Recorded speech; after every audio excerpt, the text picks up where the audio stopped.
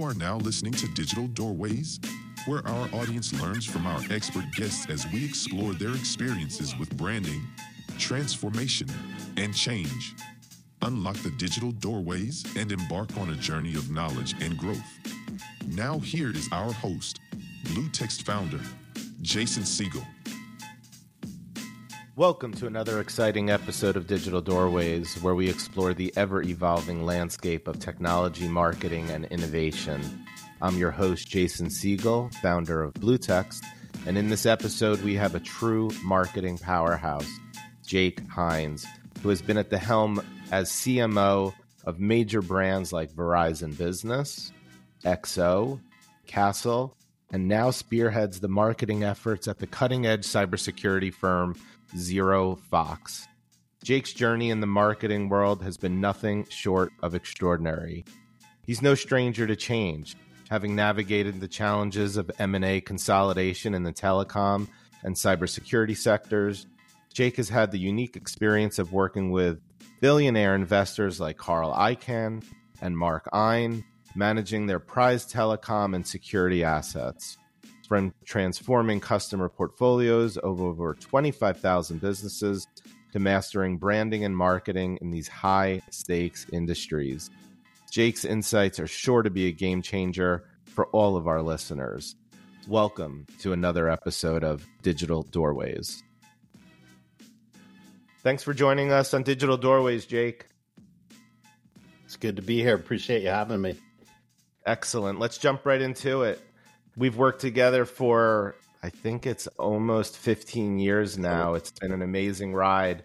And with a career that you've had that has spanned such amazing major brands, from XO to Kastle to ZeroFox, how do you adapt your marketing strategies to the specific challenges and goals of each of the companies you've worked for over this illustrious career?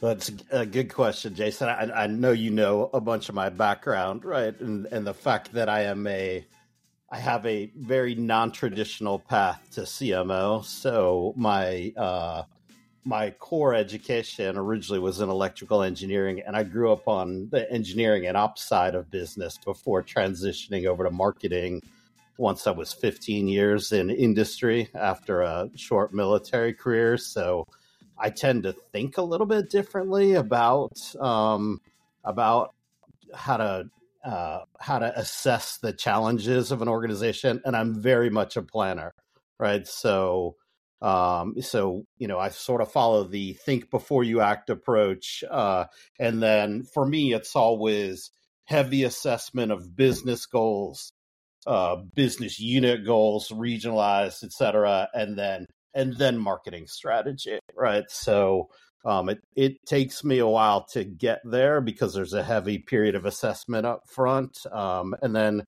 then once you understand, though, sort of where your gaps are from a achievement of business goals perspective, then it allows you to more readily adapt your marketing strategy just based on the needs of whatever brand or company that you've started with. So sounds like a true engineer. Measure twice, cut once. That way, yeah.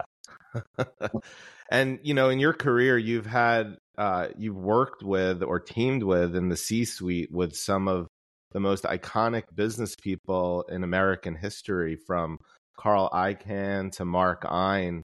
Can you share some key insights from your experience dealing with mergers and acquisitions and the challenges and how you've managed branding during some of these transitions? Yeah, sure. No problem. So I think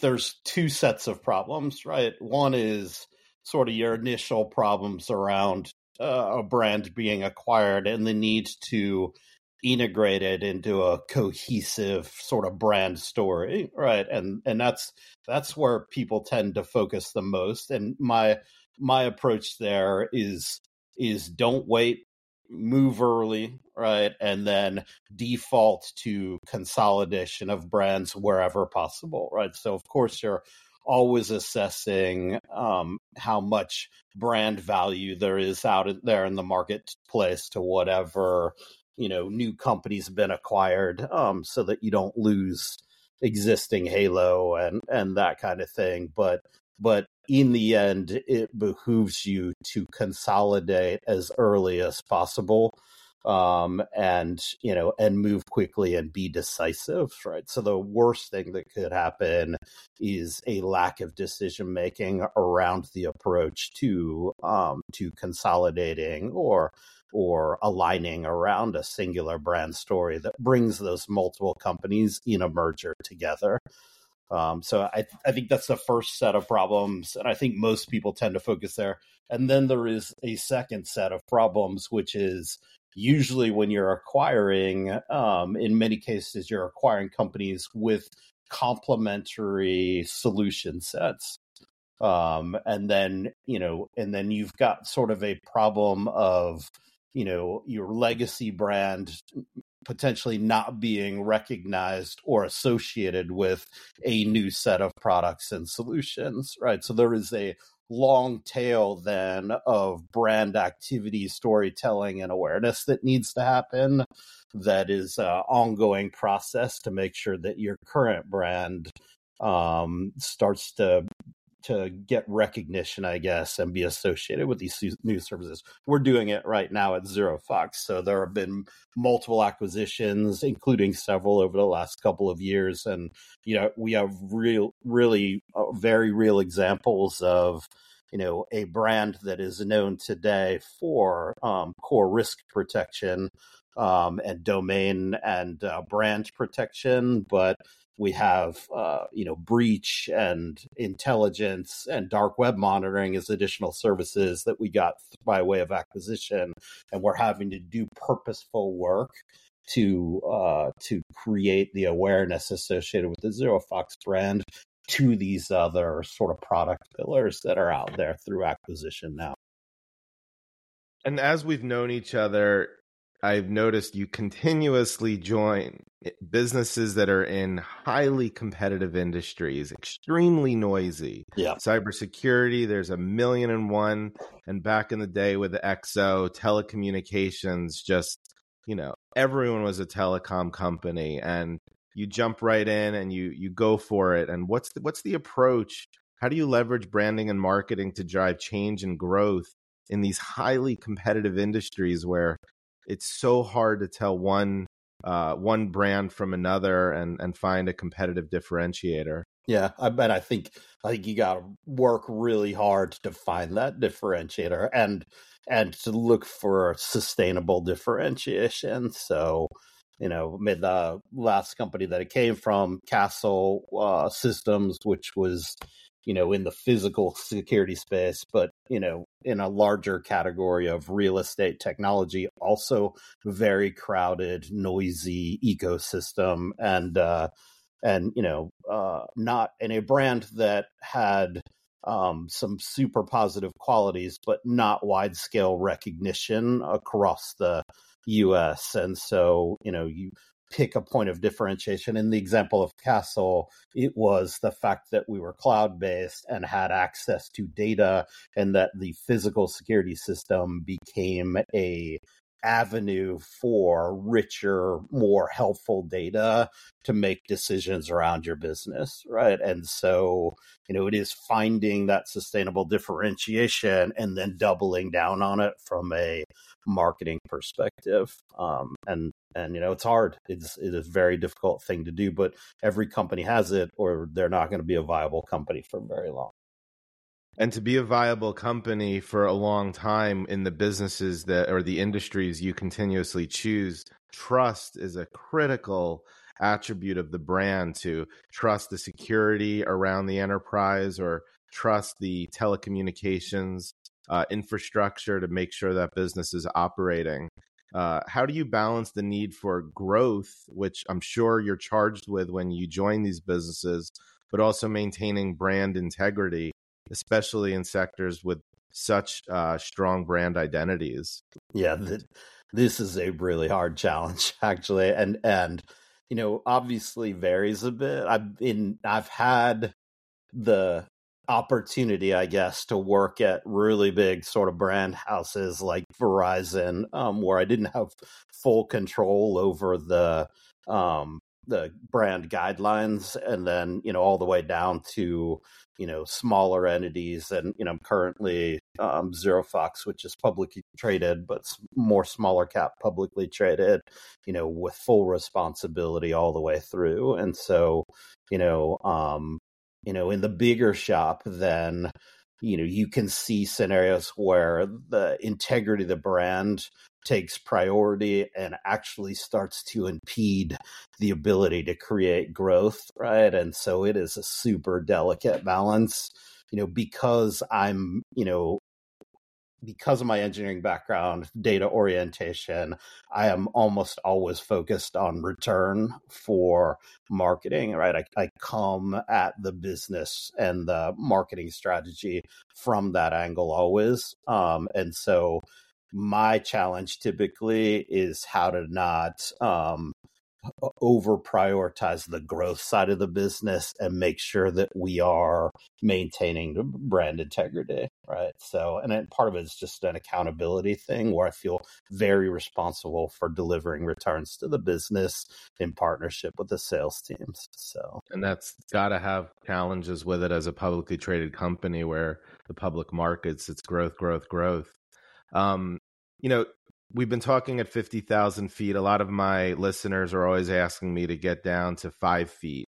Let's talk about an exact situation. So give us an example of a particularly challenging marketing project or a campaign endeavor that you've led and how you successfully navigated it. I would say one that comes to mind, and yeah, you are familiar with this, I'm sure, right? Which was, and I'm not sure I successfully navigated it all the way through, but was a need to do a rebrand while I was at Kastle, right? And in the end there, which many times is true for a CMO, the biggest challenge is internal selling and navigating sort of internal stakeholders in a way that you can continue to make progress. So in this example, we had a brand that was 11 to 12 years old. It needed to be refreshed, a lot of brand value around it, but visually and from a messaging perspective was in fairly strong need of a refresh. And yet there was quite a bit of internal resistance, I guess, to making that change, including all the way up to Mark and the, chairman, because he'd been around for a while and had a strong attachment to the brand and was, wary, I guess, of throwing the baby out with the bathwater. And so, it took me a long time to enroll folks all the way up through Mark at Kastle to even make the decision to head down the path to a brand revamp there. So, and it was complicated and detailed, right? But and we ended up over focused in the beginning on what the value of that brand refresh would be, and things that to you and I seemed very obvious, right? But needed to be sold internally, and so had to go through a bunch of hoops in terms of building materials and giving examples, even without already making a decision to go down the path of a brand refresh, just to get enrollment to be able to go do it. Yeah, definitely. It's always tricky when the founder has some personal connection to like a logo or a brand element and getting them off of that. I remember when we rebranded CyberArk, which is an iconic cybersecurity company. The founder, Udi, had created a logo for the company using Noah's Ark as a graphic, and That's it was awesome. just extremely juvenile, but it took months to convince him that to go public on NASDAQ, you do not want a Noah's Ark logo sitting there when you ring the bell. And eventually us and Goldman Sachs were able to get him off of that. Yeah. As we've worked together over the years, I'm managing hundreds of clients, and I've always been amazed that you're overseeing portfolios of customers of over 25,000 businesses at some of the brands you've overseen, or 250,000 businesses with behemoths like Verizon. How do you maintain this balance between customer satisfaction and driving growth with these kinds of portfolios? The reality is you have to have somebody that wakes up every single day thinking about the customer journeys and the customer experience. And, if you don't have folks dedicated to that task, it will fall on the priority scale, right? And I think, we're going through it now. I just hired in a head of customer marketing at ZeroFox because it was not a high enough priority originally. And then to your point, everybody's focused on growth, and so then customer experience goes by the wayside. So, I think there is, having a team set up that's dedicated, that is thinking and living and breathing it all the time. And then there is gaining full visibility to the corporate goals and targets, right, for growth and the impact of, churn and unanticipated churn on that growth to, help create the argument for the right level of resources to focus back on the customer. So one of the biggest challenges that I see my customers, or almost fear that my clients come to me with, is I have to manage all the key stakeholders to define a new message and position. And often they look to outsource it because no one inside of the enterprise wants to take the bullet on what is the right message position at the core to take the business to the next level. I know you've been through a lot of messaging and positioning exercises. What strategies have you employed to create strong market positioning for the brands you've worked with? And how do you ensure that the message is going to resonate with the target audience? Because, you could love it, but will the target audience love it? Yeah, to me, the key here is just to start with the customer. So, and you do have a lot of stakeholders internally and a lot of people with vested interest and feel like they've got the juice to weigh in, right? But if you start always from the customer's perspective, and I mean explicitly interviewing customers and hearing their voice about, why they bought your solution and why they're trusting your company and their brands to your company, then it makes all of those internal discussions easier. So when, at sometime in the past year, I was introduced to the jobs to be done approach. And I know quite a few people are sort of on board and follow it now. I had the luxury of being able to work directly with a guy named Bob Moesta, who's up in Grosse Pointe, Michigan. So you remember the old movie Grosse Pointe Blank from the 90s with John Cusack. So his company's up there in Grosse Pointe in the middle of nowhere, but he is one of the founders of jobs to be done sort of approach. And I learned directly from him the process to interview customers and how to hone in on the why they bought, what was going on in their environment and their world that led them to purchase you, right? And I think when you start there, it makes everything so much more simple as you get to message development.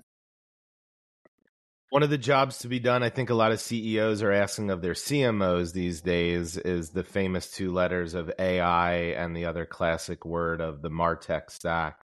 How do you see the role of technology evolving in how you run marketing and your marketing organization? And how have you harnessed a lot of these technology innovations in your strategies? Yeah, I think the jury's still out a little bit on AI, right? I think everybody's sort of on board with what AI's role is going to be from a pure sort of content generation perspective and how it can help and speed things along. But I don't think there's sort of a universal path now or an understanding of how AI can be used in other places in the business, like on the data analytics side from a marketing perspective, as an example. So it'll be interesting to see what evolves there. And so for me, I think I always try and reserve, call it 10 to 20% of budget and resource time for the organization to maintain focus on innovation, not just tech innovation, but sort of process innovation as well. And so as we think about the tech stack in particular, and new technologies being employed to help with marketing, I think it's important to always be trying something new, right? So we reserve a healthy portion of our budget and of the team's time to ensure that we are trying some new technology or changing how we do things within the organization, just to see how it works without an expectation of return. So, and I think for me, I think the technology from a MarTech stack perspective will continue to be important as it more and more is focused on the ability to highly target and create a return on investment, right? I mean, the market has been turning from growth to bottom line performance. And I think all CMOs are seeing the impact of that market turn in the last year or 2 years here, in terms of even more focus on return for marketing dollars spent. Great insight. And, recently I was down in Orlando at the Francisco Partners Summit, where they bring together the CEOs and CMOs from over 100 of the most exciting technology companies. And Deloitte came in and they were giving this big presentation on how to deploy AI inside of your marketing organization. And the excitement that when everyone came in the room, it was just huge. But then they started talking about how everyone has to build their own proprietary LLMs, these language learning models. And you could just slowly see the blood draining out of their face as they're having to deal with this very complex technical matter. And it is not going to be as simple as ChatGPT.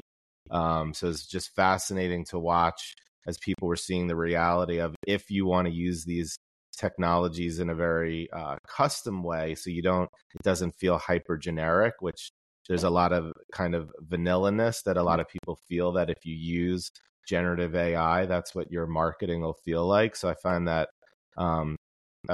quite enlightening to see people's reaction.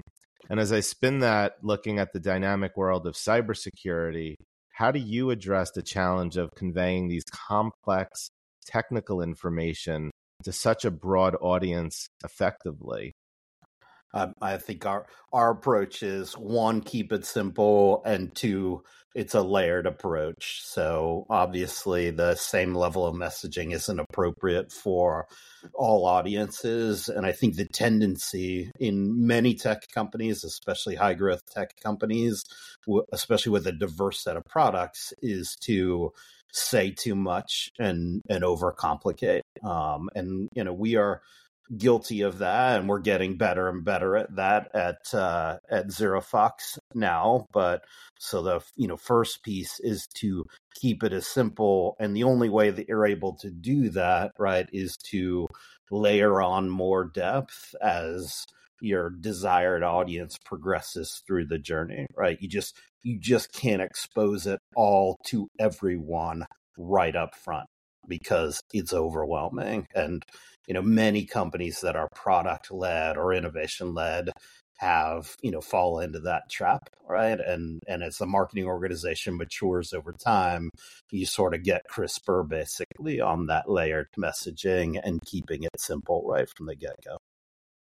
One of the things I was always amazed about that I watched you pull off, and maybe you'll talk a little bit about this or a different experience you've had, but when COVID hit and Kastle, which is all about solutions for the office, you built proprietary data around return to work, return to the office, which everyone was clamoring for accurate data as to are people returning. And that became just a PR gold mine for you. And I was seeing Kastle and Kastle executives quoted all over the place.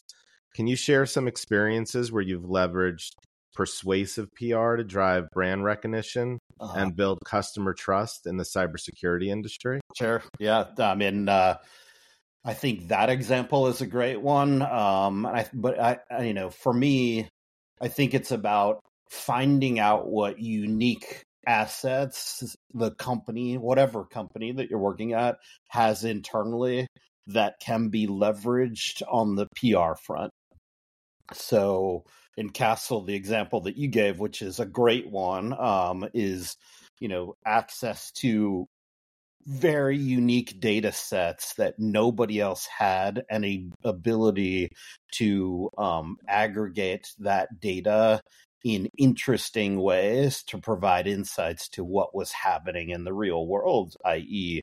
COVID and, the work from home sort of revolution that COVID caused. And so right now we're going through the same thing at ZeroFox. I mean, we are a content generating machine. Now, a massive amount of the content at ZeroFox is generated out of our intelligence team, and they're generating content on behalf of customers that are requesting it.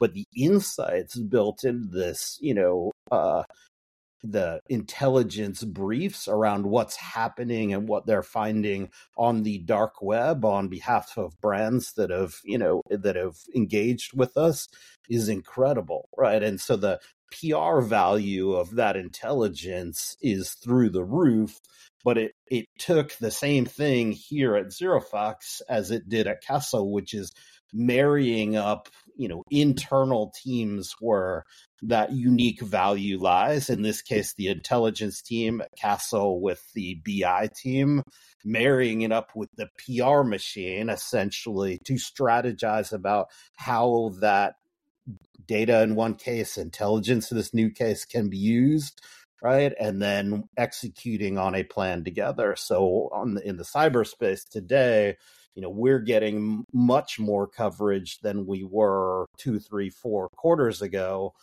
Part of that is we have a super strong PR team and agency that we're engaged with, but a big chunk of it is alignment around this internal intelligence team who are producing content with the strategic objectives for PR in terms of what's resonating in the marketplace. So, that's a good. Yeah, no, it's really interesting. And, when you're taking on these brands, you're often dealing with brands that sell into B2B, B2G, and inside of each of those, there's subsectors inside of it. How do you ensure a unified brand identity when dealing with so many different sectors and companies under the same corporate umbrella? Yeah, and I think in this case, it's as simple as you need to write down the guidelines, right? And, allow some flexibility in the guidelines, but they need to be written and they need to include very specific examples about how the brand is expressed via various channels or tactics or pieces of content. So, it's interesting to see how often you step into a new role and it is not written down, has not been socialized across the executive team and the various business units or different companies or sectors. And so therefore is just not understood. So, it's like, do you have a brand book? Does it address both the visual aspect of the brand and give specific guidelines there that unify even across multiple different companies or brands under one umbrella? And then similarly on the messaging side, how is it tied together? What is the umbrella messaging and storyline that threads through all of these? And what are the specific examples of how that would be used or how it would show up? So, and then once you've written it down and then, rolled it out to each one of the entities, then it all becomes a lot easier because you have something to reference back to. It seems obvious, but I think people would be surprised at how often it is not there. It doesn't exist. I agree. We are constantly coming into enterprises and we ask for the brand book and they look at us cross-eyed. So definitely understand it. And another time that people often look at us cross-eyed is clients are always asking for dashboards and data and analytics, et cetera, but often they don't even know what questions to be asking to try to get out of the data.